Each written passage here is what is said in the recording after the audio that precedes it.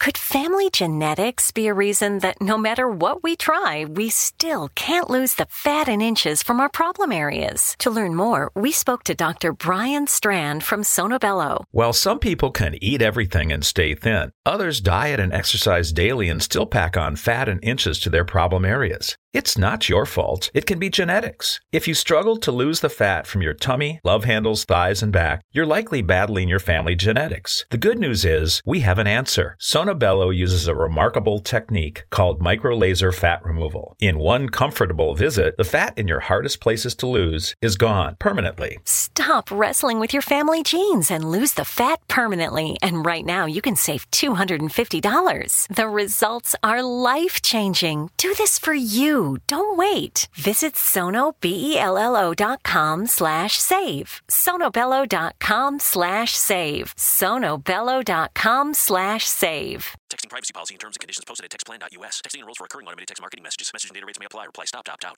The pandemic has been hard on all our kids. New studies show more than 1 in 3 children who started school in the pandemic now need intensive reading help. Here's the good news. Your child can be reading in just 30 days, guaranteed, with Hooked on Phonics. My first grader was behind in reading, and this program has made a huge difference. She's now reading above grade level. I use it for my kids' nightly reading for school. We love it, and it's super easy and quick to do. My kid, who just turned 4 years old and has been using the program since January of this year, can now read. Thank you so much, Hooked on Phonics. Even if your child has been struggling, Hooked on Phonics will teach your child to read in just 30 days, guaranteed. And right now, you can get started for just $1. Text the word KID to 323232 right now. It's fast and easy. Text KID to 323232 and teach your child to read in just 30 days, guaranteed. Text the word KID to 323232. Text KID to 323232.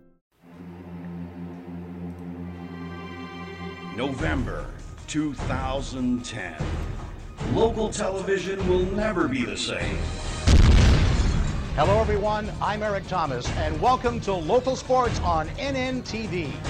Rise and shine, Niagara. I'm Jillian Darchie. You're watching Niagara Mornings on NNTV, Niagara Now. I'm Rob McConnell, and this is the X Zone on NNTV. An exciting new channel dedicated to Niagara is coming to cable. NNTV will be fun, affordable, inclusive, and will be distributed free through Cogeco Digital Cable. NNTV is excited to offer Niagarans a steady stream of up-to-the-minute local, regional, and international news, coupled with some of the most unique programming to ever hit the homes of Niagara. Hi, I'm Steve Ludsnick, and you're watching NNTV Niagara Now. I'm Corey Favell from Hardcore Kitchen, and you're watching Lifestyle on NNTV Niagara Now. Hi, I'm Nikki Moore, and you're watching Niagara Now. November 2010. Niagara has been ignored for too long, but the time has come, and the time is now. NNTV Niagara Now.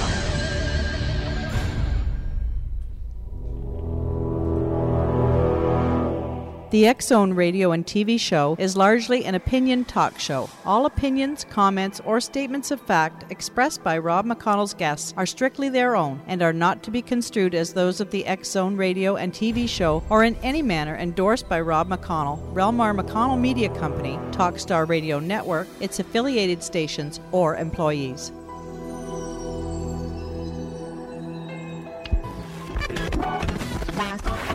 All Hit Radio.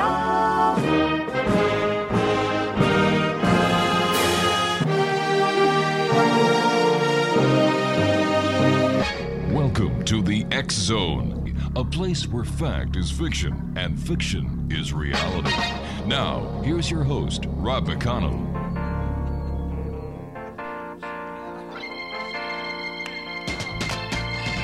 Hey, baby, they're playing our song. The one we used to hear when we used to get along.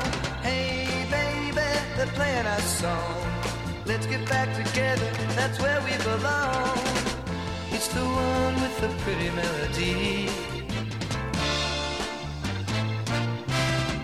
It's the one that made you fall in love with me. It made us feel so groovy. Welcome back to the X Zone, everyone. My name is Rob McConnell. We're coming to you from our studio in Hamilton, Ontario, Canada. 1-800 610-7035 is our worldwide toll-free number. Email xzone@xzoneradiotv.com. On MSN Messenger, xzoneradiotv@hotmail.com. And our website, www.xzoneradiotv.com. X-Zone Nation, we're so happy to have our next guests on. It's been too long since they've been with us. Marie and Charles Hall are with us this hour. And Charles claims to have witnessed and interacted with a race of extraterrestrials he described as tall whites while serving at Nellis Air Force Base as a duty weather observer from 1965 to 1967. In his 4-volume memoirs, Millennium Hospitality, he describes his experiences as fiction, yet with a series of interviews, he claims that the experiences were real and that the U.S. Air Force were indeed hosting extraterrestrials they had reached agreements with during the 1950s, if not earlier. The tall whites are humanoid in appearance, and joining me now to tell us the other side of the coin is Marie Hall, Charles' wife. And Marie, always great having you with us, with Charles. Thank you for taking time out of your night to join us. First, let me congratulate you on your upcoming TV show. I think that's really exciting. Oh, thank you. And yes, thank you for having us back again. I thought I would take people back to 1970. Mm-hmm. Charles and I have been married over 40 years, and so I am a character reference, although people who know Charles know he's a character already. Yes, he is. It was a couple months after we married in very early 1970. Mm-hmm. We were laying in bed one night, and we had been to a party which Charles decided we should leave early from. He was a little cranky about whatever, I wasn't sure. But I found out as we were laying in bed, and he said, those people at the party don't have a clue about things. And I said, you mean Vietnam? And he said, no, Vietnam was the war. It was what you might expect. He said the most terrifying thing that happened to me was when I was stationed as a weather observer at Nellis Air Force Base and was on the gunnery ranges at Indian Springs. All right, now you and I have to take our first commercial break. Marie, please stand by. Marie Hall is our special guest this first part of the hour. Charles Hall is going to be my guest on the second half of this hour, Exonation. www.millennialhospitality.com. That's www.millennialhospitality.com. We'll be back on the other side of this 2-minute commercial break with our special guest this first part of the hour, Marie Hall, talking about some very strange, yet believable and highly credible experiences. My name is Rob McConnell. Don't go away.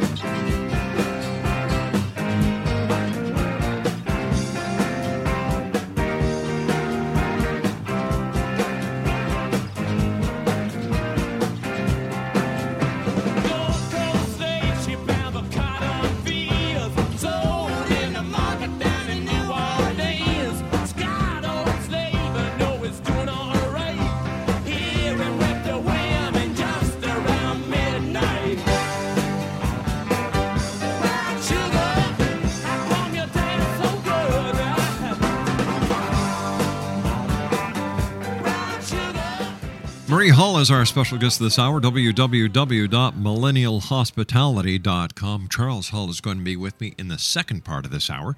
But Marie, before we went to the commercial break, you were telling us how you and Charles had been at a party that night and you're laying in bed, and Charles says, the people at the party had no idea what they were talking about. You thought they were talking, Charles was talking about the people and their discussion about the war in Vietnam, but that's not the case. Well, yes, this is when he told me that the extraterrestrials had come into his barracks that night when he was on the Indian Springs gunnery range.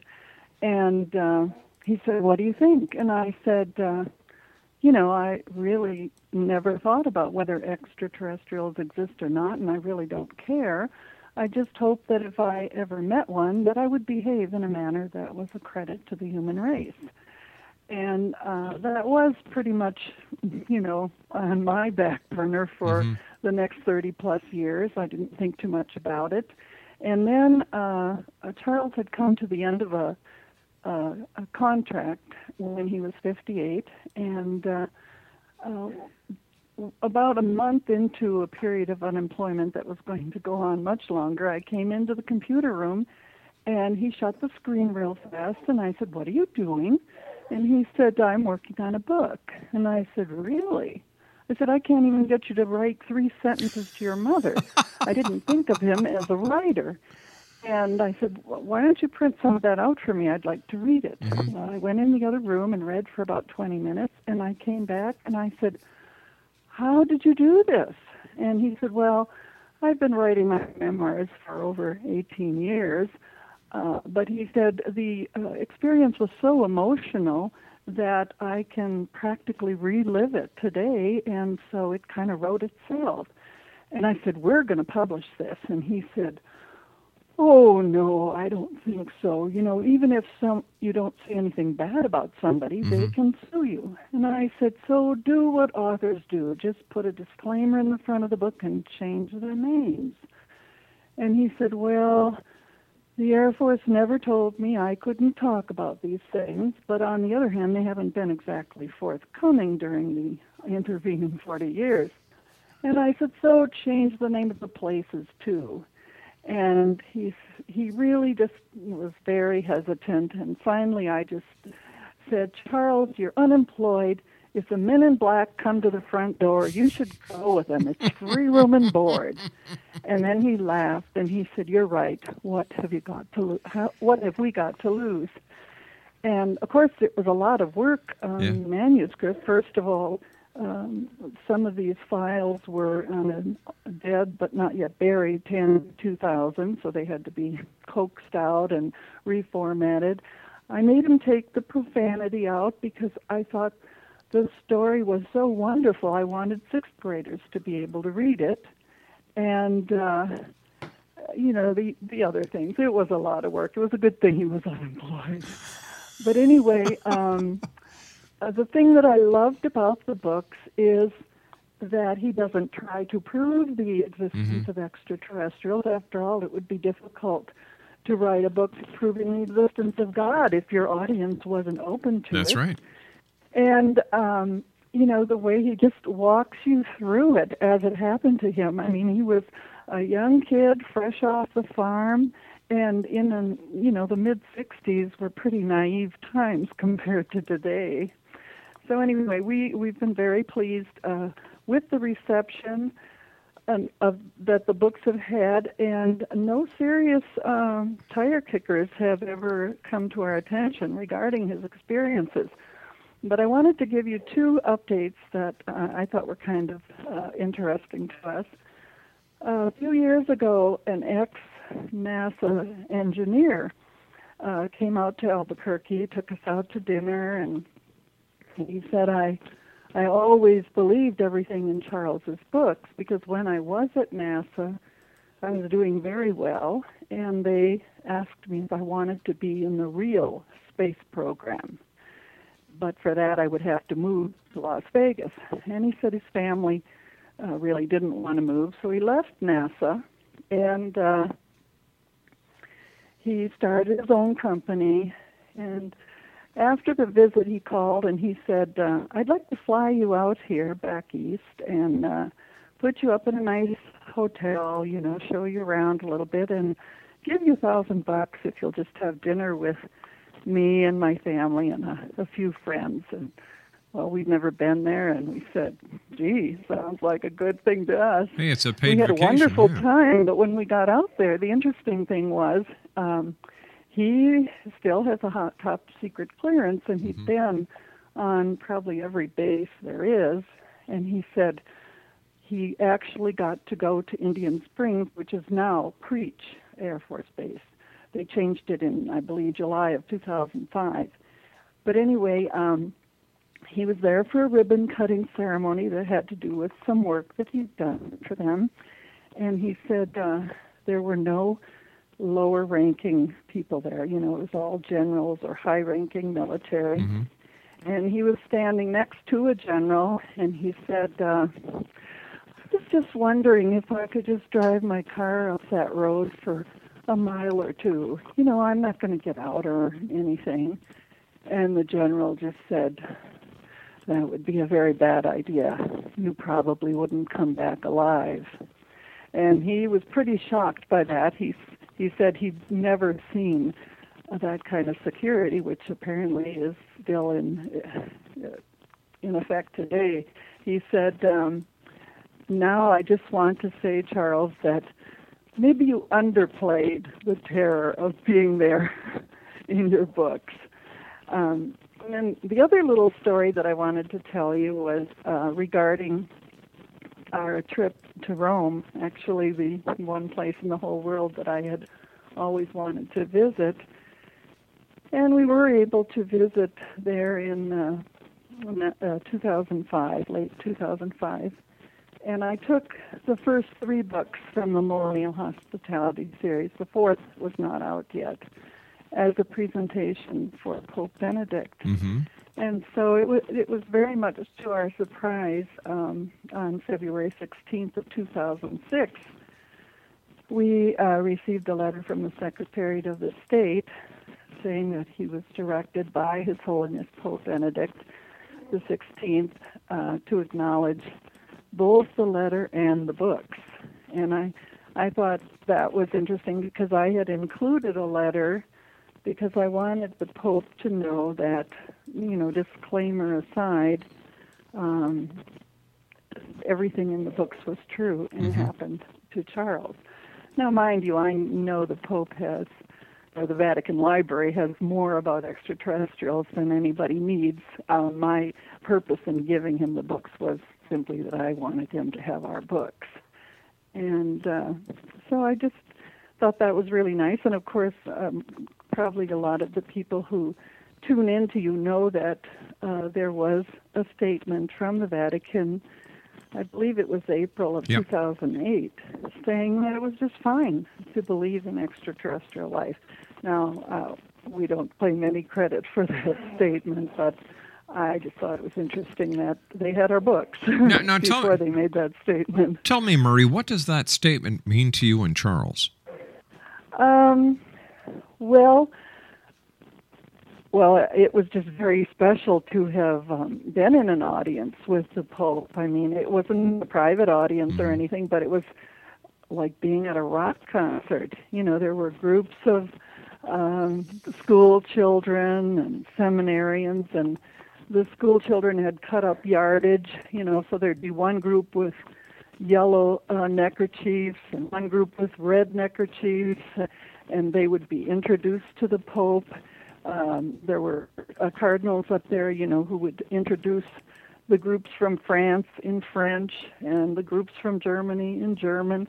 And the Pope addressed different audiences in their native language. It was just a very moving experience. So I wouldn't say that getting the letter was a big treat. The big treat was being there. No, what I was trying to get at, and maybe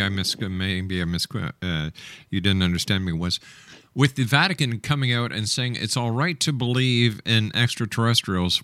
How did this statement from the Vatican make you and Charles feel after all the work and all the people that you've talked to over the years trying to get the message out there that we are not alone? Well, first of all, I wouldn't want you to think that Charles and I were disclosure activists or anything like that. Oh, no, I understand that.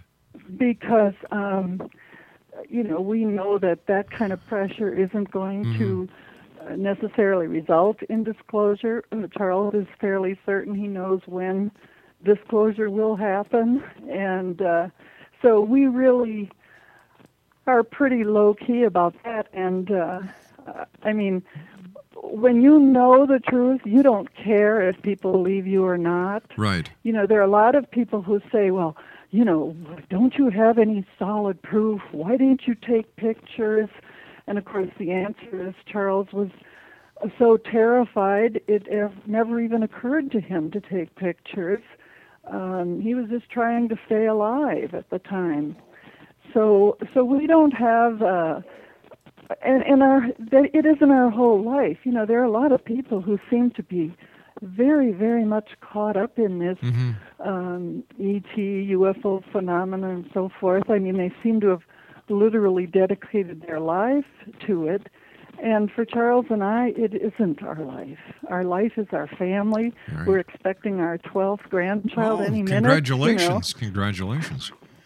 Thank you. All right. And we are going to be celebrating our 41st wedding anniversary very soon. All right, you and I have to take our final break, Marie. I want to thank you very much for joining us. X-Zone Nation, when we come back, Charles Hall will be with me as the X-Zone continues from our studios in Hamilton, Ontario, Canada. 1-800-610-7035, worldwide toll-free. And don't forget, the X-Zone will be on NNTV starting November of the year 2010. Yeah. We'll be right back. Don't go away.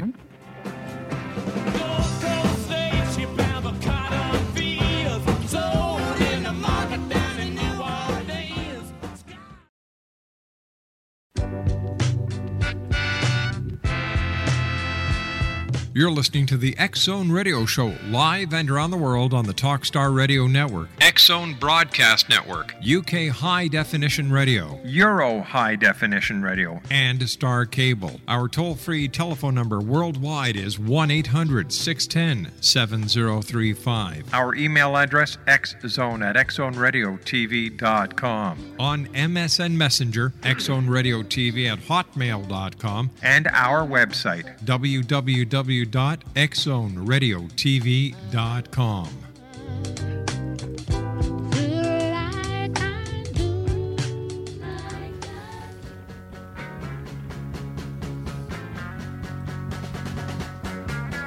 Some girls love to run around, love to handle everything they see. But my girl has more fun around, and you know she'd rather be with me. Me, oh my, lucky guy is what I am. Tell you why, you'll understand. She don't fly, although she can. Some boy. Welcome back, everyone. 1-800-610-7035, worldwide toll-free. Email xzone@xzoneradiotv. On MSN Messenger, xzoneradiotv@hotmail.com, and our website, www.xzoneradiotv.com. Joining me now is the author of the Millennial Hospitality Series, Charles Hall. And Charles, always great having you with us back here in the X-Zone. Congratulations on your 4th book. Oh, thank you, and thank you for having me on your show. It's always great. I always enjoy being on your show. Charles, Marie was telling us some of your updates. The 4th book is out. You've been traveling, and you're going to be at a UFO event, I believe, this coming Saturday. That's correct. I will be speaking at the UFO Watchtower in Hooper, Colorado, this Saturday, Labor Day weekend. I'm looking forward to it. Charles, what is one of the most frequent questions you get asked when you go out and you do your speaking engagements, when people realize that you are the Charles Hall who actually worked at Nellis Air Force Base and met and saw firsthand the ETs? Well, I get a wide range of questions, but one of the most common is why I didn't take any photographs. And the answer is, because when I was out there in the 60s, you're like 20 miles out in the desert by yourself, and you're facing the extraterrestrials. I was thinking in terms of keeping myself alive. To be around extraterrestrials, and you see in my books, it took me at least 6 months to get over the terror of being around them. and to control my own inner fears and so on. And being around extraterrestrials, there's always a certain tension because they're not human and I'm not an extraterrestrial, and so there's always going to be, things that a human might do that an extraterrestrial wouldn't understand, and vice versa. For example, and you can see it in my books. For example, in book 1, in the final chapter, when the extraterrestrials were inspecting the chow hall at Indian Springs, you and I as humans think that they're going to come in the front door. But see, their arms they're much frailer than we are, and their hands are not meant for grasping, like their thumb isn't as long as ours. So for them to grab onto a doorknob and turn it and pull the door open is extremely difficult for them, you see. By comparison, the windows, which were just at just 18 inches or 2 feet above ground level, the windows were large and moved up and down easily, and their technology, because there's more to physics than what we as humans the human scientists have figured out, their technology allowed them to simply spray subatomic particles on the windows, which generates a different force field than what humans have discovered, and then that would force every piece of the window to repel every other piece, so the window would slide open if it was unlocked, even if it was locked on the inside, because it would force everything to repel itself, so the window would just slide open, see? So they would greatly prefer to open the window and walk in as opposed to coming in the door, even if the door wasn't locked. And, of course, because they are always fear getting trapped inside because they can't open the door, it has a spring on it, that means they would always post a large male guard next to the window, see, and then the women and kids and the others would go in and check out the place. Well, of course, we as humans, if you're alone late in the afternoon on a base that's otherwise deserted, when we go into the back to where the food is, we're not expecting to encounter extraterrestrials because nobody's come in the doors. Yeah. You see? And so it's very easy for a human to be surprised or taken off guard or to panic when what they're doing is actually quite logical. You see in book 4, in the opening chapter, when the guy that I did my first station with down Nellis, when he was serving alone in the weather station at Nellis, he wasn't expecting to go that when he would go down, that when he went down at 12:30 at night, that there would be a group of extraterrestrials down there using the bathrooms. Because see, they're just flesh and blood creatures like we are. It never occurred to him that the base operations building at Nellis was the only place where you had a clean ladies' room anywhere on Nellis. It never occurred to him that a group of extraterrestrials out looking at airplanes and having fun and enjoying themselves, that when it came time when the ladies needed to go to the bathroom, that they would come up to the base operations building with their guards, open the door unlock the door from the flight line and come in, post guard at the door, post a guard on the outside, and then 2 ladies would come in, and one would hold the door open to the ladies' room while the other one used the ladies' room, because he's not thinking the way he's not thinking the way extraterrestrials think. And so whenever you're around extraterrestrials, I found there was always a certain tension because you always had to stop and remember, in my case, I'm not an extraterrestrial and they're not human. They're going to see things differently, even little things like doors and windows and, the use of the ladies' room and so on. See, the extraterrestrial lady wasn't worried about privacy. She was worried about being trapped in the ladies' room, you see, because if the door closed and she was there all by herself, she personally didn't have the strength to open the door, you see. So getting that point of view took a while, Did you ever at any time feel that you were in imminent danger? Many times, Joe. Yes, many times. Sometimes I was, and sometimes it was all in my head, but many times I was terrified and worried about my life, sometimes with justification, sometimes it was just, me being afraid of the unknown. But yeah, I was, you see in my books, in the first 6 months, they were months of terror. And in an example of real danger was the night described in book 2, when I finally stopped questioning myself, because you see in the books, for the first 6 months, I thought I was nuts. Mm-hmm. I thought it was me. I thought that there was something wrong with my brain or the blood flow or something. And whenever they would come, I would treat them like they were real, but in my mind I couldn't accept that they were real. I thought maybe I was hallucinating. But you see, there came a day, as I describe in book 2, there came a morning when I decided it wasn't me. They were real. And on that morning, as I describe in book 2, I'd sat down and I'd done my homework. I'd done my thought processes, and I decided that when I went out to do the morning run, mm-hmm. that they were going to be there waiting for me, and I was right. And so when I was standing at the theodolite stand, and the children came up right behind me, and remembering that their suits allowed them to float, because there's more to physics than what Einstein knows about, that if I hadn't been ready for it, I'd have probably died of a heart attack or fainted from a heart attack, because they were like right looking over my shoulder, like right next to me.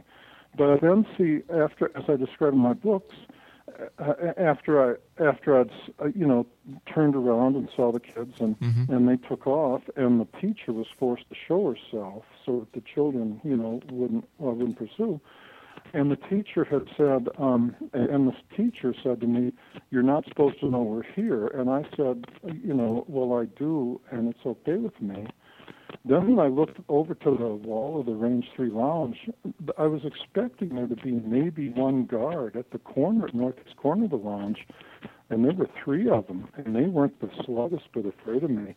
And I mean, when they started coming down along the side of the lounge, to not necessarily directly, not directly towards me, but coming down along the side of the lounge until they would be opposite me.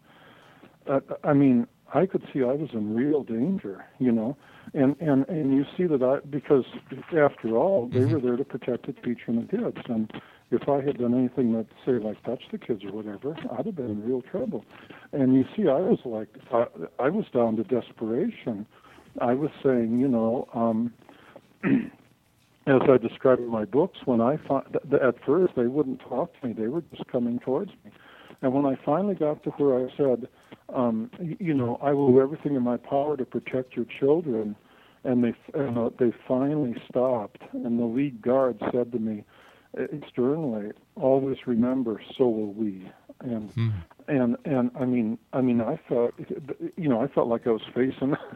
I felt more terrified than when I was in Vietnam and I was facing the Viet Cong, because aliens, they live by their own rules, and so there were many times that I was terrified with good reason, but there were also many times where if I could just overcome my fears, I wouldn't have been in any fear.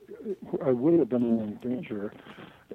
But fear of the unknown is really you get really terrified when you're facing the unknown. Why do you think, Charles, the governments of the world are not coming forth with the information and telling the citizens of the world that we are not alone in the universe, that we have visitors from other planets, other universes, other dimensions visiting us here, and that we should learn to live together? For several reasons. The first reason is because the tall whites are not the only ones coming here. As I described in my books, I've personally seen the aliens that I call the Norwegians with 24 teeth, and I'm also absolutely certain the Greys are coming here. Mm-hmm. And see, the Greys and the tall whites are natural enemies. and see, if the government were to get up, like tomorrow and say, well, we're doing this with the tall whites, it's not just the American people, the politics between the American people and the humans that we'd have to be concerned with. They got to consider the consequences with the others as well. The second one is because the American Air Force's plan in the 60s was very simple. It was to do whatever was necessary to affect technology transfer between the tall whites and the U.S. government, as well as the Norwegians with 24 teeth in the U.S. government, to build to their level of to build to a higher level of technology. Remember that one of the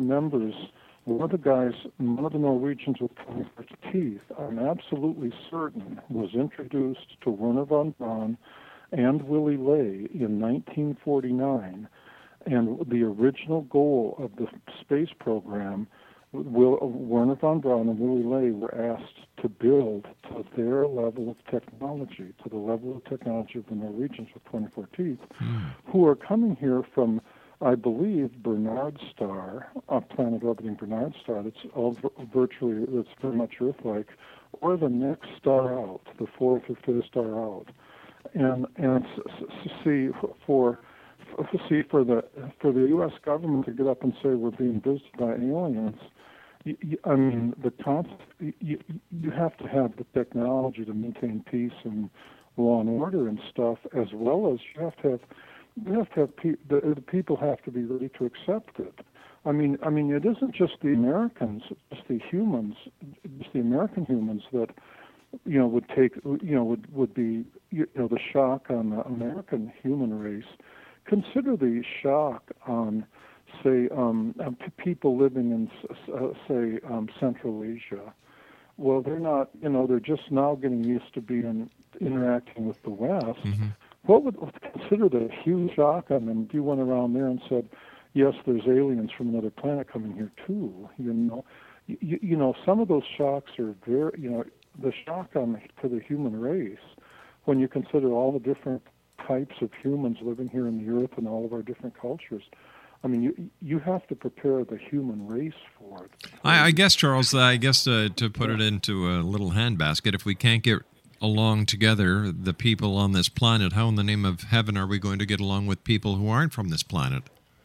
That's an excellent question, and I won't pretend to have an answer, because remember there were 41 guys before me who were sent out there to the deserts of Indian Springs who couldn't take it. According to my logbooks, for the 7 years before I was sent out there in the spring of 1965, there were 41 airmen sent out there for presumably on temporary tours of duty of 6 weeks and rotating tours of duty of 6 weeks. Charles, stand by, my friend. You and I have to take our break. We'll be right back. Exo Nation. Charles Hull is our very special guest. We were speaking to his wife, Marie, previously in this hour. For more information or to order his books, go to www.millennialhospitality.com. Charles and I return after this break. Don't go away.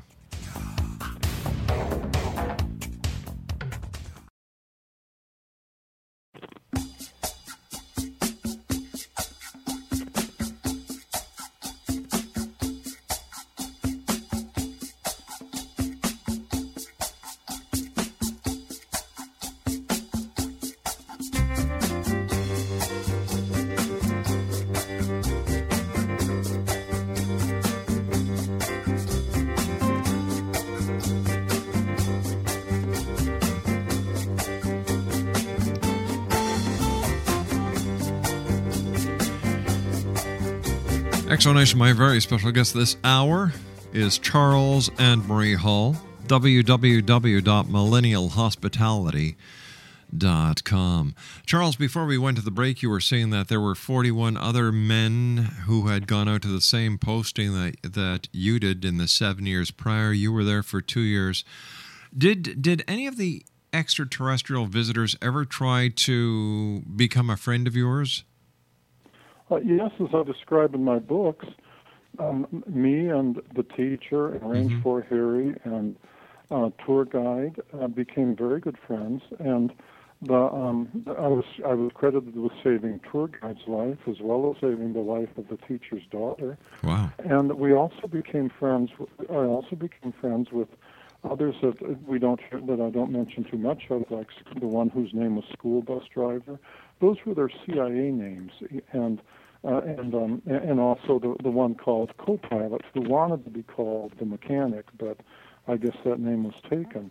Remember that each extraterrestrial is a unique individual, just like humans. Mm-hmm. They're not clones. You have to call, whenever you talk about extraterrestrials, you have to talk about them by name because, like for example, the extraterrestrial known as the Captain, he was a nice enough guy, but he didn't really want. If he had his way, he wouldn't have anything to do with humans. He didn't understand humans. He didn't want to understand humans. But on the other hand, he wasn't angry towards them either. So, he was just real, kind of the way you are to the neighbor's dog or whatever. Others like one of the generals, he was very tall, white. He was not really arrogant, but he just felt that, that humans should show him a great deal of respect, the way many generals, human generals included, believed. And so, on the other hand, you had the 8th grade girl, or the preteen girl.